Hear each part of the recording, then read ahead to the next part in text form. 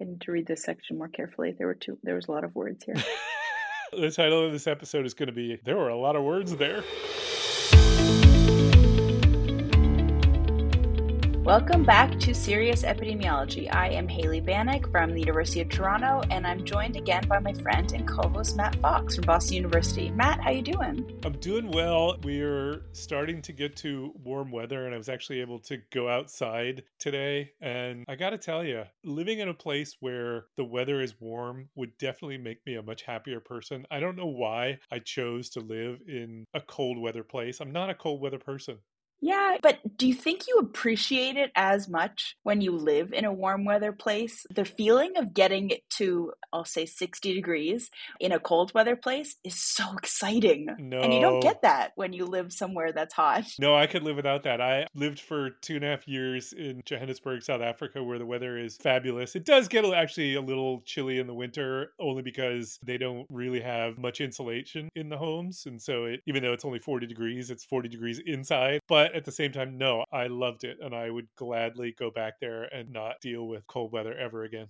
All right. Well, I think people who live in warm weather places sometimes say that they miss seasons. I could do with like a 2-season type of deal. I'm not sure I need the 4, especially the brutally October till April kind of winter thing. But yeah, it is nice that the sun is shining. There's some birds outside. We're all about bird watching in this house. And so, it's an exciting time of year for us too. Okay, so I have a friend who has one of those bird feeders that takes a picture of the bird and then uses artificial intelligence to identify the bird. And my question is, what is the point of that when I could just look up birds on the internet and look at pictures of them? Why is it so exciting to know there was a bird in my yard that I didn't see? Yeah, so that's a pretty hardcore bird watcher. I don't know what their technique, birder, birdist, I think we'll call them. Birdist. A birdist. Birdian. Yeah, so those kinds of folks are like just excited because it's a rare sighting. I think part of the fun is seeing a bird in real life, and trying to figure out what kind it is. And like a lot of things, AI takes that from you and ruins all the fun. And so I'm not into the AI for that purpose, but it is kind of cool that they can identify birds just from a picture like that. Yeah, computers are smart. I mean, they are going to ruin our lives. So have you been horrified by all of the Chat GPT stuff going on? So I wasn't really following it that closely. Like okay, so it's, it can write essays. Okay, it can pass tests. Like I have been following it casually. But then Miguel Hernan actually came to give a talk. And I think the title was Artificial Intelligence is Fake Intelligence. And he has a couple really interesting examples of how Chat GPT can't use logic to make inferences about, data and draw conclusions properly. And so I was pretty reassured by listening to his talk that, okay, they're not actually able to replace our thought processes totally. I think there's amazing applications for prediction and description and surveillance and identifying novel birds that show up in your house, but I'm not sure we're quite at the level that I'm actively concerned about it. I would be way more concerned than you are, because you're right that at the moment it cannot do that. I'm not convinced that it won't be able to do that, but it doesn't really matter, because what it can do is it can pretend that it can identify relationships, or it can pretend that it understands things that it actually doesn't understand. So my colleague asked ChatGPT for a critique of my work, and here's what it came up with. It said, one critique that has been leveled against Fox's work is that he has been accused of promoting an overly aggressive approach to epidemiology, particularly in his advocacy for causal inference methods that seek to identify causal relationships between exposures and outcomes. Some have argued that this approach can lead to overinterpretation of data and a tendency to make causal claims based on observational studies that are not designed to establish causation. Another critique of Fox's work is that he has been accused of downplaying the importance of randomized controlled trials in epidemiology. Some have argued RCTs are the gold standard for establishing causation in epidemiology, and that Fox's emphasis on observational studies and causal inference methods may lead to neglect of the importance of RCTs in certain contexts. Okay, it doesn't know, it's not thinking, it doesn't have an opinion, it doesn't actually know what the world is saying about me, but it's able to mimic what it thinks the world is saying about me based on things that it can learn from me. And to me, that's really concerning. Yeah, that's crazy. Wow. Yeah. What was your reaction when you first heard that? That we're in real trouble. that I don't know what the future holds. If we have technology that can talk the talk, it doesn't matter what it's actually able to do. It can convince us. It can do things that it probably can't. I'm worried. Yeah, okay, so that's pretty horrifying. I'll think back to Miguel's talk and I'll just be reassured because I like to, just stay optimistic for now. But somebody told me that it's a really helpful tool when they're writing. Sure. If they want to write an introduction or a paragraph, you get that writer's block, you're staring at your Word document that's totally blank. Where do I start? Okay, so if you start from a couple sentences that ChatGPT as a base for what you're writing, it's a helpful tool for them in doing that. So that's also a bit weird. And you definitely keep that in mind and remember that when our computer overlords have taken over. Think about the good things they've also done in addition to taking over the world. So, Do yeah, you do you sure. think that you need to reference ChatGPT as an author, a co-author? So there are some journals who they have specific guidelines now that say you are not allowed to. So who knows? But even if he is ChatGPT a man, Don't know. is so this ChatGPT person, they're contributing. They meet the guidelines for authorship. I don't know. I don't know. It's very confusing. Yeah, Yeah. no, that's above our pay grade. But that is not what we're here to talk about, is it? No, not at all.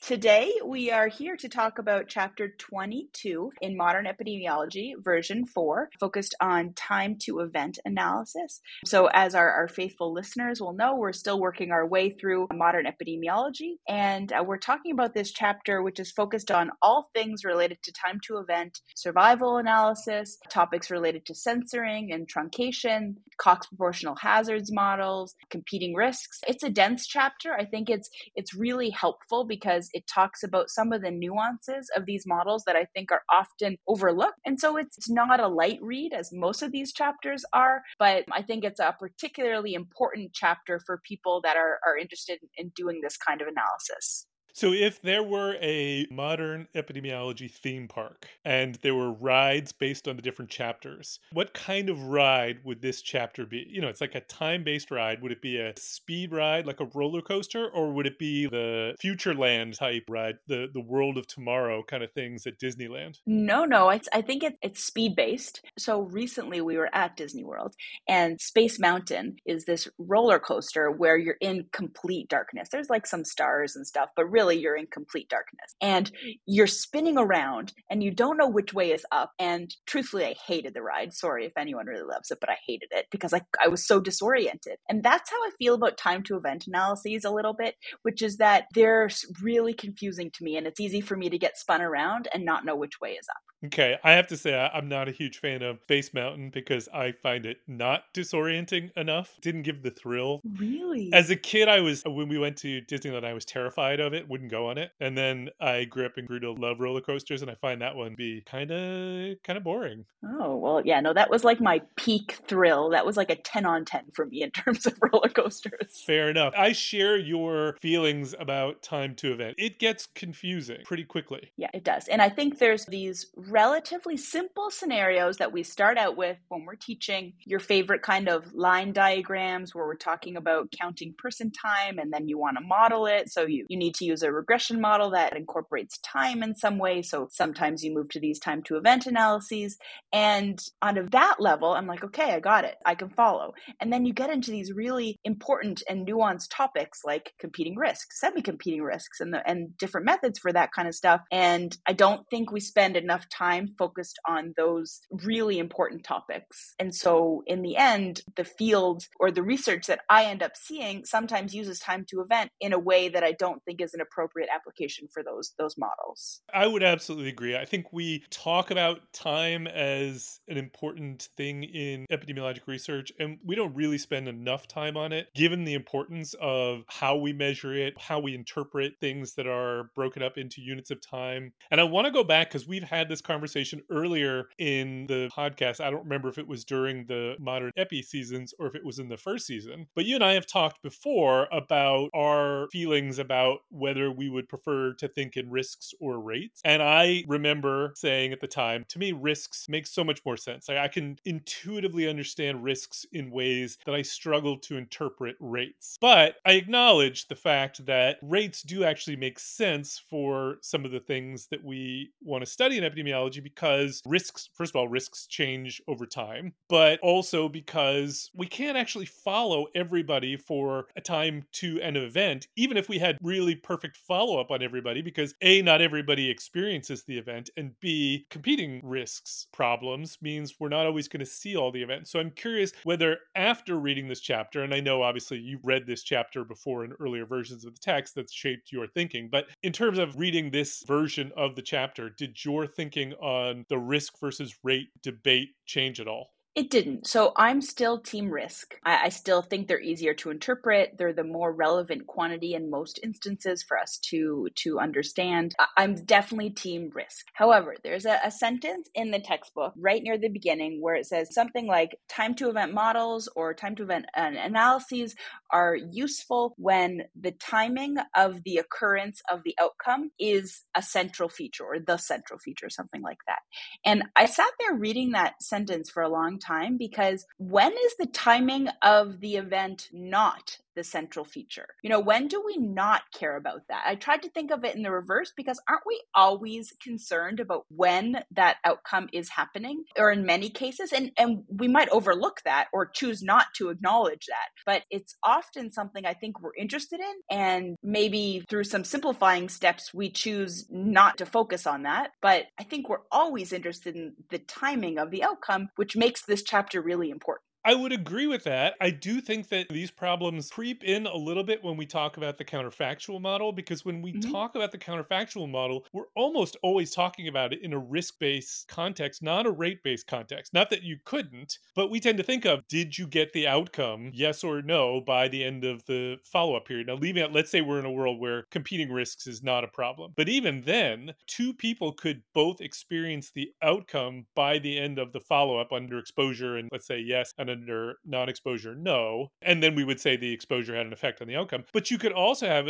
a situation where you get the outcome under both the exposure and non-exposure by say 5 years of follow-up, but the event occurs earlier under exposure than non-exposure. And there are ways to deal with that obviously in the counterfactual model, but in the typical way we introduce it to students, we don't really deal with that problem. It's sort of a binary, it happens or it doesn't. It's not about when it happens. Again, you could solve that by either switching to a sort of a rate-based counterfactual approach or by just changing the timing of the outcome from 5 years to 3 years. And that would change whether or not the outcome occurs in one condition versus the other. But it's not the typical way we go about it, or at least not the typical way I go about it when I teach it. Yeah, I agree completely. And even as you say it, I hear something that's really important, and we simplify it in a way that doesn't let us answer that important question about if two people end up with the outcome, isn't it relevant that one person it happened in 12 months and the other person it happened in 6 years? And that's differential by their exposure status.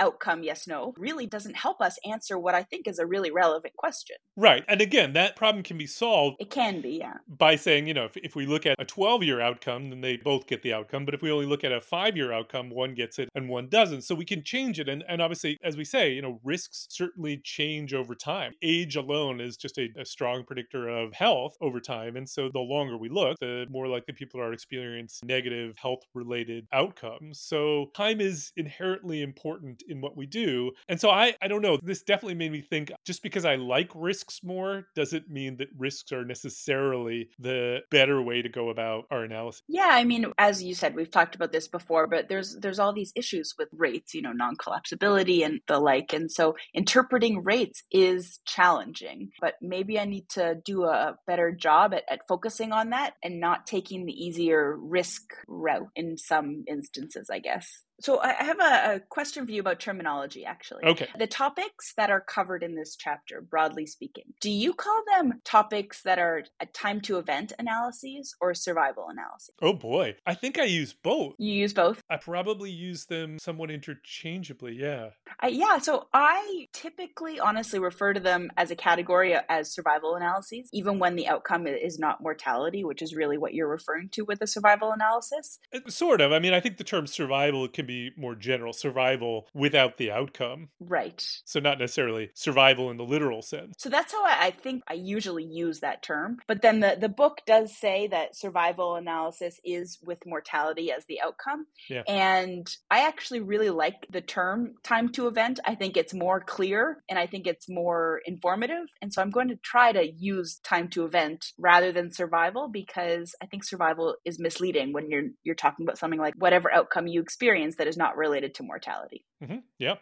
Okay, so this chapter then essentially walks us through time to event analyses and the different issues that come up, the problems that come up, the challenges, and then the approaches like Kaplan Meier, survival analysis, proportional hazards, Weibull models, exponential models, things like that. We're not obviously going to go through the formulas here unless you want to show us you can recite the formulas by heart. I know that would be really appealing, but no, let's pass. But conceptually speaking, I think the chapter does a nice job of going through some of the main issues that we have when we try to deal with time to event data in the presence of censoring. Yeah. The chapter then goes through the different kinds of censoring, right? So the idea being here that we can observe people in a study, we can follow them for periods of time, but at some point we may not be able to continue to observe people, whether it's because they drop out of our study or they die, or The study ends.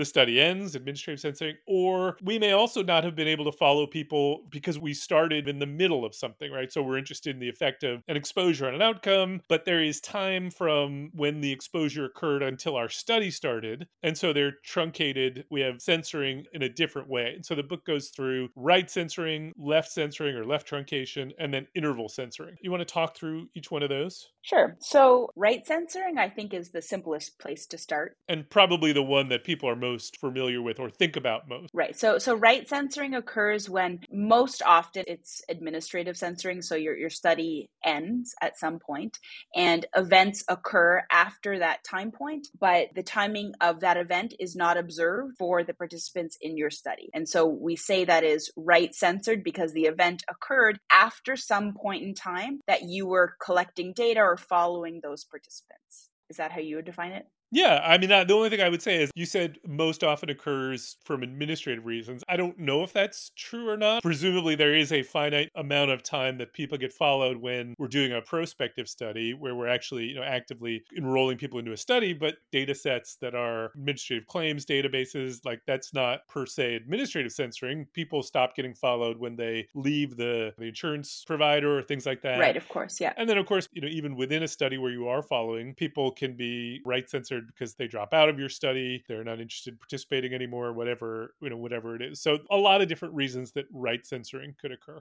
Right. But the concept, regardless of the reason, is that the outcome event occurs at some point after you have stopped following people. Okay, so that's where I want to interrogate that a little because that is what the book says. So the book says, in the absence of censoring, an implicit assumption is the event will eventually occur. Mm-hmm. But that isn't true for most things. For death, right? Obviously, death will occur for everybody. But is it really true that every single person at some point will experience, say, a heart attack or cancer or whatever it is? I mean, is that a true statement? Is that true? I don't know if it's true. So there's a couple ways that I think about this. I mean, I trust everything that the book says as true. So if that's what the book says, then yeah, I think it is true, probably. But I think of it in a couple ways. If you were to follow people for an infinite amount of time in the absence of all other competing risks, I guess. So in the absence of death. Right. Yeah. Then I guess, yes, it's possible that every individual could experience the outcome. I think that isn't necessarily true, even in this weird world where death doesn't exist. So the other way I think about it is that there's a non-zero probability that the event could occur. Like they're not excluded from having a heart attack. They have a heart, it could get clogged up and result in a heart attack. So it is possible for them to have a heart attack. Is that how a heart attack works? Yeah, that's clog. That's the formal.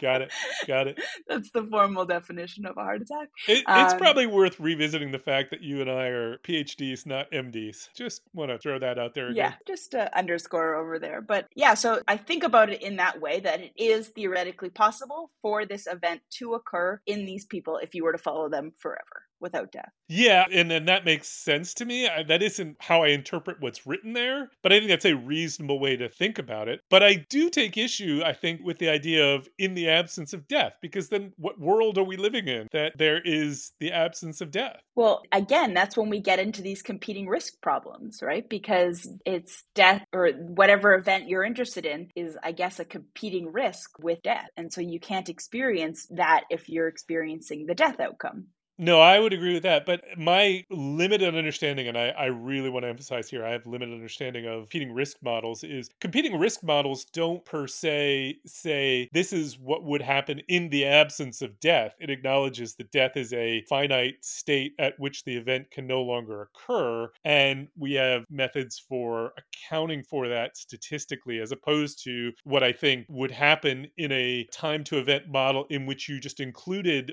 a competing event as a censoring event, which is, and this is kind of where we go next, which is these models, what they do is effectively say, if you are censored, if I no longer can observe you, I'm going to make the assumption that at some point after I observed you, you have the event. And therefore, I'm going to estimate what would have happened to you if you had remained in the study. And I could eventually observe that outcome based on the people who are still in the study. Yeah, so that's when you're getting into the upweighting, the inverse probability weighting, those types of approaches. Yeah, although I mean, I think that's the censoring approach isn't per se an inverse probability weighting approach, but it does effectively say we're going to make some assumptions and assume that you are like everybody. When we finish observing, you are like everybody who continues to be observed. I don't know how good an assumption that is to be making, but leave that aside. That's very different, I think, from what competing risk models do. And I think I would encourage people, rather than us trying to say we know the details of competing risk model,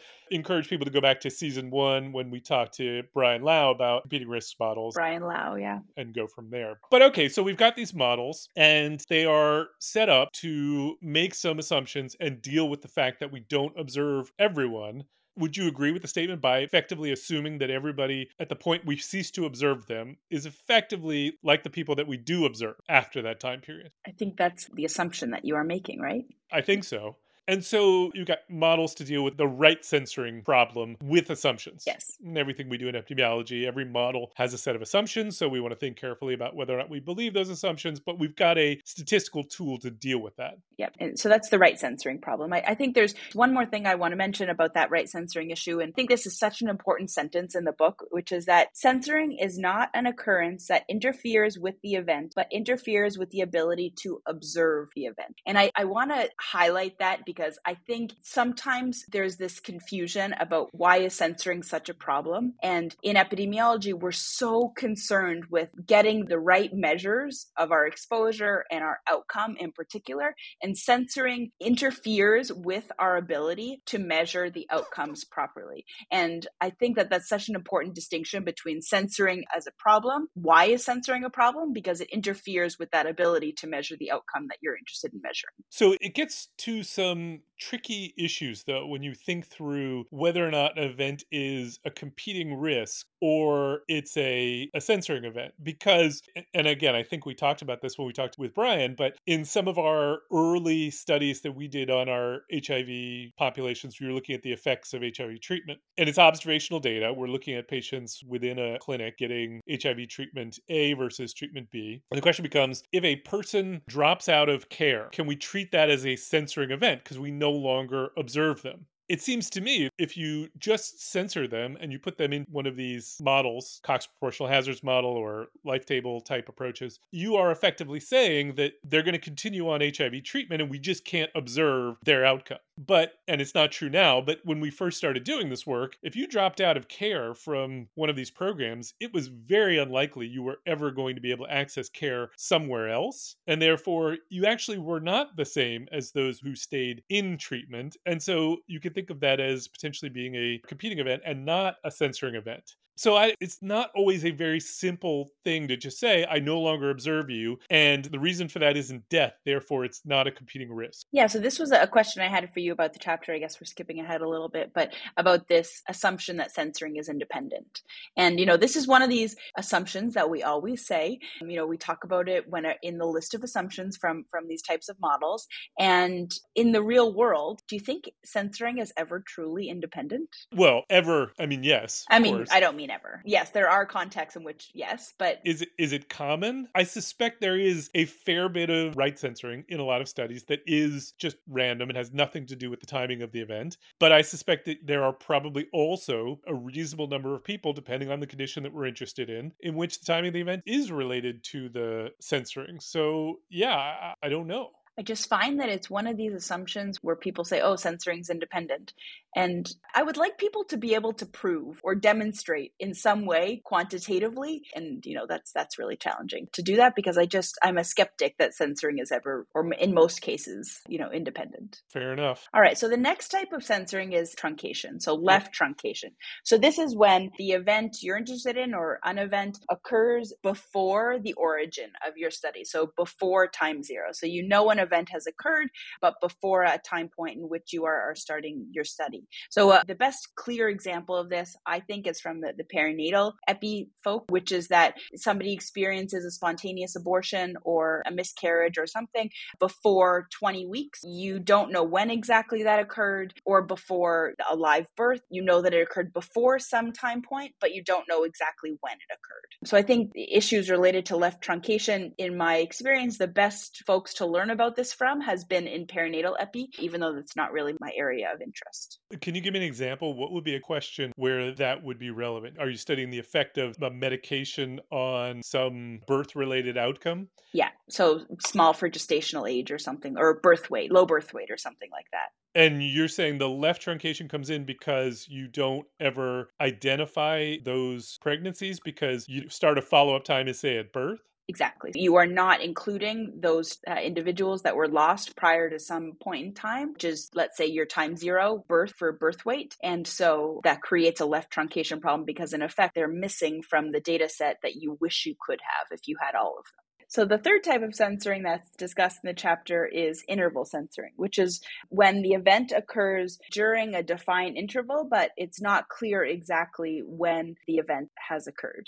So this is another type of censoring that I think we entirely do not pay enough attention to in our analyses. At least right censoring is frequently discussed. Left truncation is sometimes discussed. Interval censoring is rarely discussed. Yeah, I agree with you on this. I don't know how much it matters. Yeah. I think part of the reason we don't pay enough attention to it is so if the interval is long, then it definitely could matter, right? Because if the interval is a period of, let's say, 5 years or let's say 10 years, and we know that we're talking about a cancer or something like that, the older you get, the risk goes up. And therefore, the later you are in the interval, the higher the probability of the event would be. Then I can see a clear case where interval censoring could be problematic. But if we're talking about the period of, say, 6 months, or even a year, there could be some problems with simply attributing the event to, say, the midpoint between the last time you observed them and the next time you observed the event. But is it going to be that much? I don't know. But I suspect it's probably in a lot of cases not a big deal. Yeah, I would say I agree with you in the instance you described where there's a relatively short interval.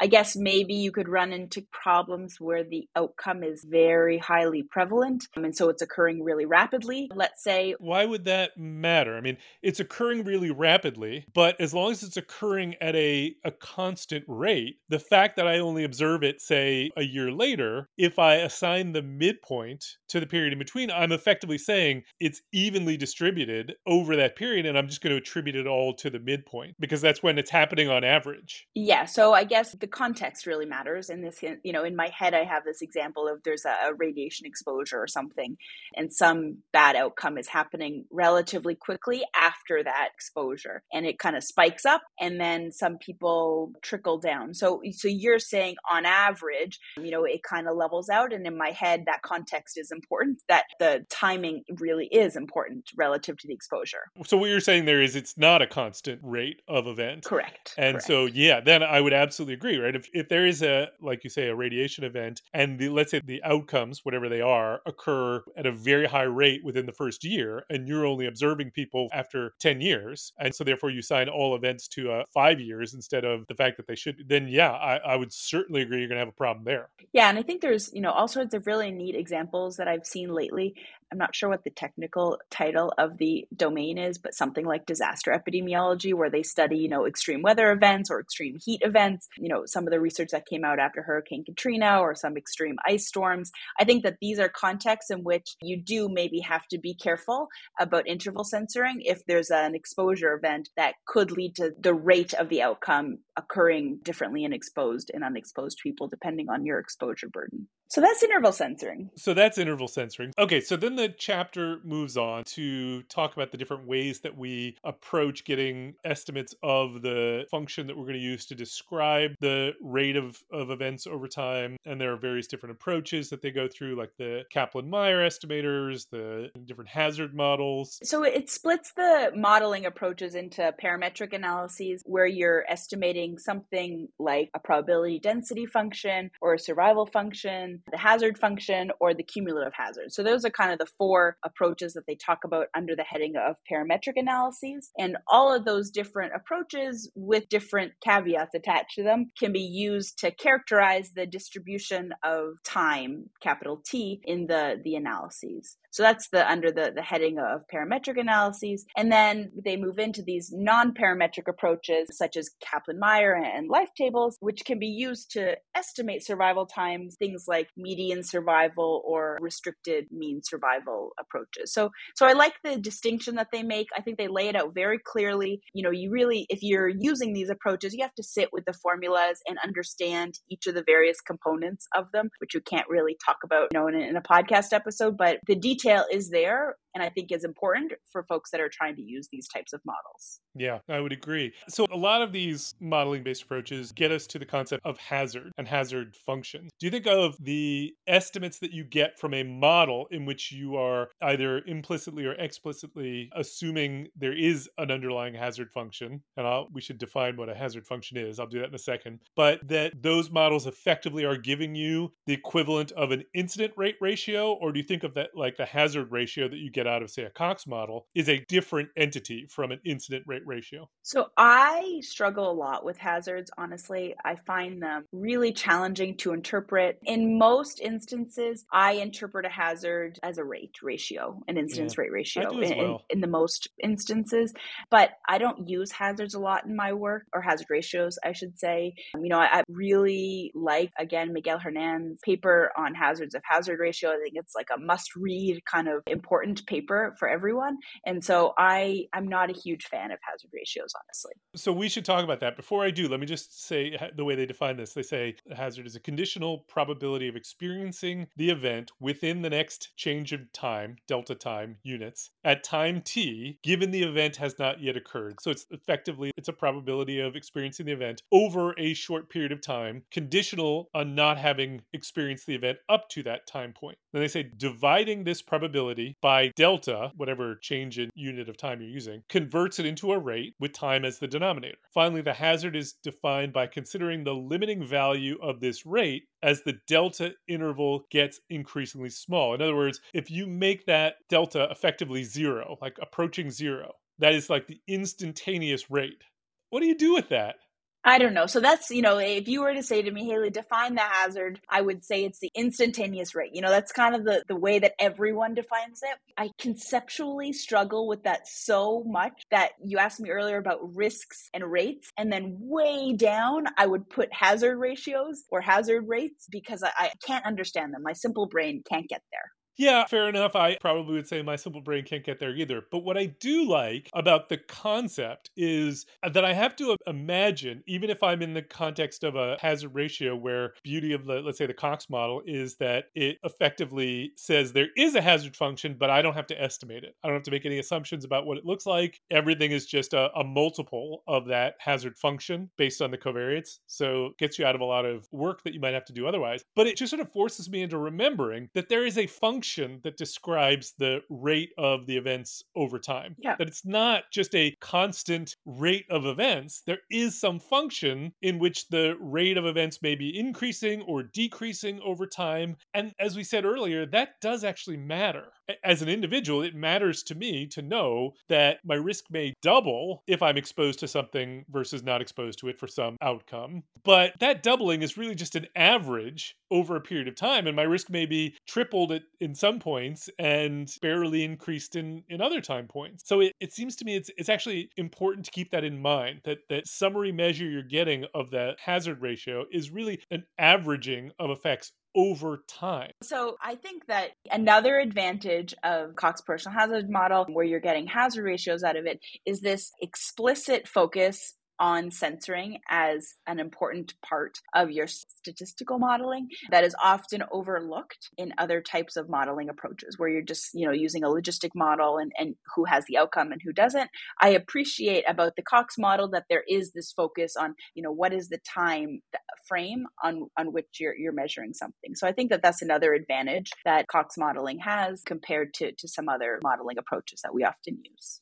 To read it into the record here. So they talk about Kaplan Meier estimator, which is a very simple approach to estimating these functions over time by effectively estimating the probabilities in intervals between when events are occurring. And then you can multiply those conditional probabilities together and get a survival function that way. But then they talk about Cox model, the proportional hazards model, which is a brilliant in some ways, if you believe you can meet the assumptions, a model that says effectively that the linear function that describes the effect of a set of covariates on the hazard just multiplies it. So if you imagine some baseline hazard function for an unexposed population, then what the exposure does is it just multiplies the hazard by a constant factor. So the shape can be whatever it is, and at every point you would just multiply it by a factor. And if that is a plausible assumption, then you don't ever have to think about what the hazard function looks like. So it's a very convenient model, and that's, I think, why we use it so much in epidemiology.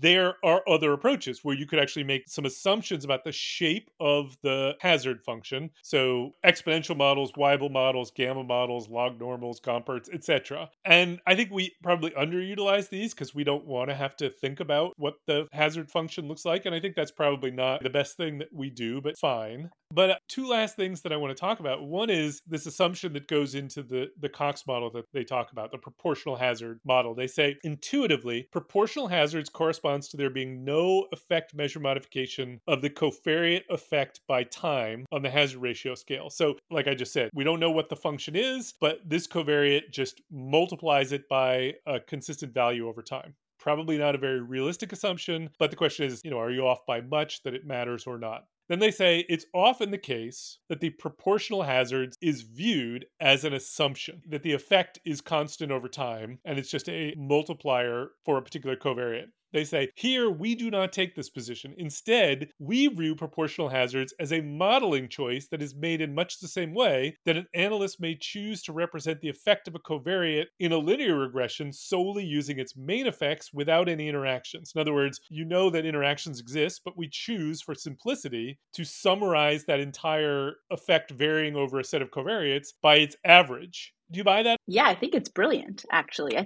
I think moving away from calling it an assumption is a lightning bolt moment for me, or like me a too. really important realization from this chapter, that we shouldn't call it an assumption. It's different than, the independent censoring assumptions or whatever other assumptions we're going to make. It is a modeling choice that you either include an interaction term or not with time. I guess there's other approaches you could use, stratifying, etc. But this is, I think, a really important takeaway message from this chapter, this section of the chapter. I agree with you. I had never thought about it in this way, and I think it's reasonable. Now, like with the decision to not include an interaction term, I think we have to be aware of the decision that we made and the potential implications Of course. that we are effectively summarizing the entire effect with its weighted average, weighted by the distribution of that effect over time, and that it is possible that actually there's a large effect in some time points and small Yeah. effect in others, and that is actually something that we probably do want to know, but we do make modeling choices for reasons of parsimony and simplicity and interpretability. And that's not necessarily a bad thing to do. We just have to be careful with it. You just have to be explicit about your choice to do it or to justify it one way or the other. I really dislike when I'm in a presentation and they say, like, we check the proportionality assumption and okay, moving on.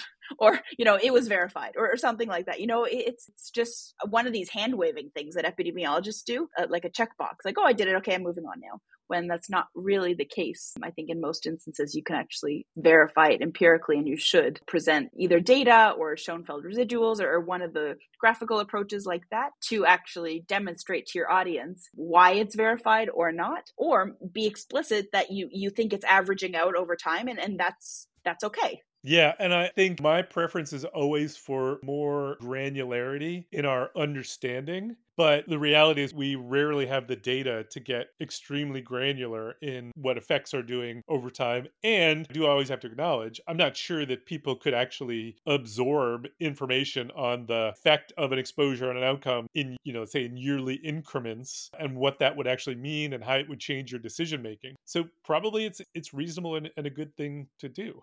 So they do then acknowledge the point that you made earlier. They say recent work has questioned the interpretability of a hazard ratio or an incidence rate ratio as a measure of association, specifically as to whether it can be viewed as having a causal interpretation. You're referring to the work by Miguel Hernan on the hazard of hazard ratios. Do you want to say anything about that? Yeah, so that paper again was an important formative paper when I was training about understanding that the survival is conditional. It's a conditional estimate. That is, you have to survive up to the start of that risk set that you're counting in order to be eligible to be included in that risk set. So it has this, what he calls a built-in selection bias associated with it because of this conditional requirement. And so I think that is really often overlooked, except in the epi spheres of people that read these types of papers, and it can have really important implications for how you interpret your hazard ratio estimate. And I would agree. And it becomes particularly problematic when people try to break up the person time into periods of time after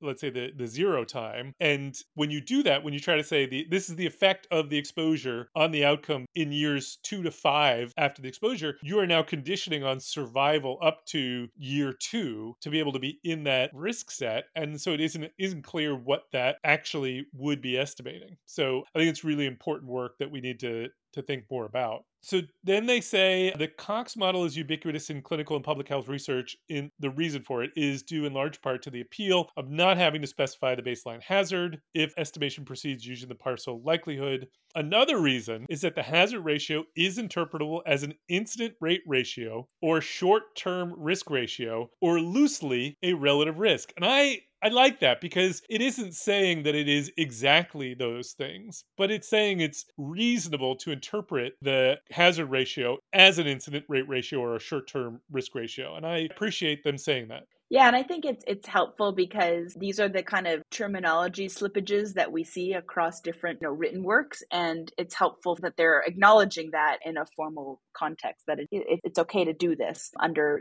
short-term windows, I guess. Yep. Okay, last thing they talk about is the idea of semi-competing risk. And I'm hoping that you can explain to me what a semi-competing risk is, because I struggled with this part. This was not a concept I was familiar with. And going through it, I couldn't wrap my head around it. So I'm curious if you had more insight than I have. So I think semi-competing risks, I think competing risks are not discussed enough. Semi-competing risks are like really rarely discussed, but yet again, a topic that I think occurs more frequently than than we think about.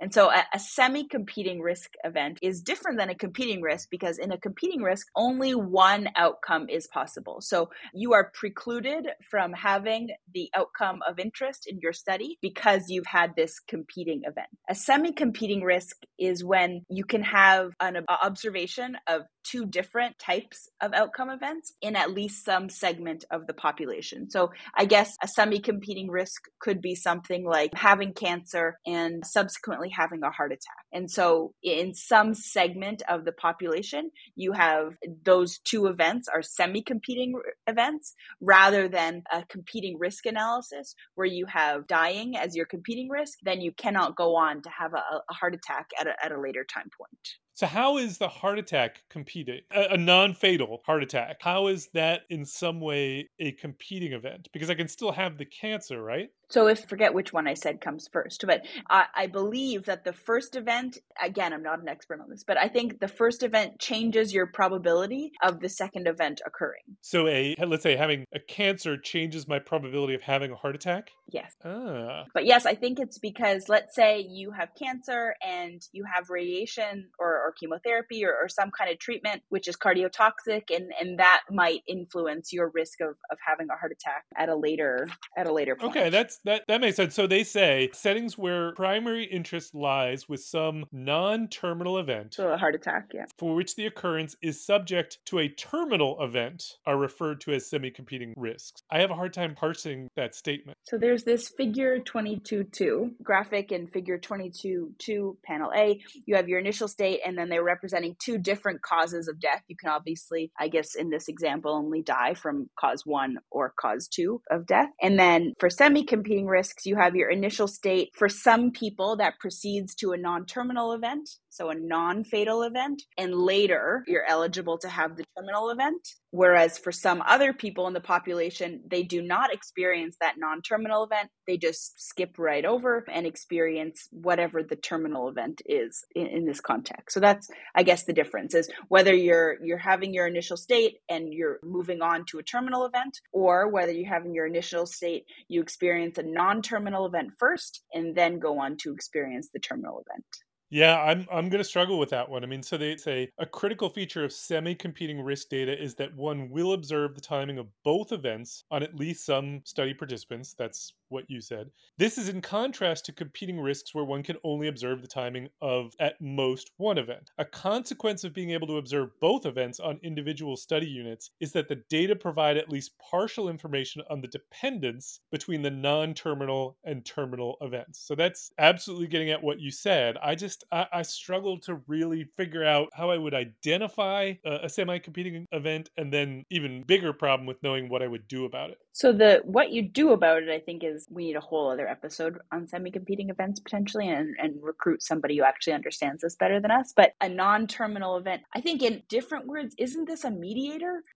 Something that we could view as subsequent to your exposure, but before the outcome that you're interested in? Isn't that what's being represented in this figure here? So let's use cancer as an example. You have cancer and you have some kind of treatment that leads you to have heart failure, and heart failure eventually might lead to death. Okay, so that could be the non-terminal event is the heart failure and the terminal event is death. Whereas some other individuals who have this cancer treatment just go from cancer treatment and unfortunately they don't survive their cancer, so they just end up with the terminal event there. So that would be two different instances representing the two different pathways in panel B of that figure. I'll trust you. I'm going to continue to struggle with that one. And as you say, we're going to need a whole other podcast to really, truly digest that one. But let's just make people aware that it's worth going through that part of the chapter to be, aware that there is this other kind of competing event that we don't talk much about. Yeah, and I think that's where the level of detail in this chapter is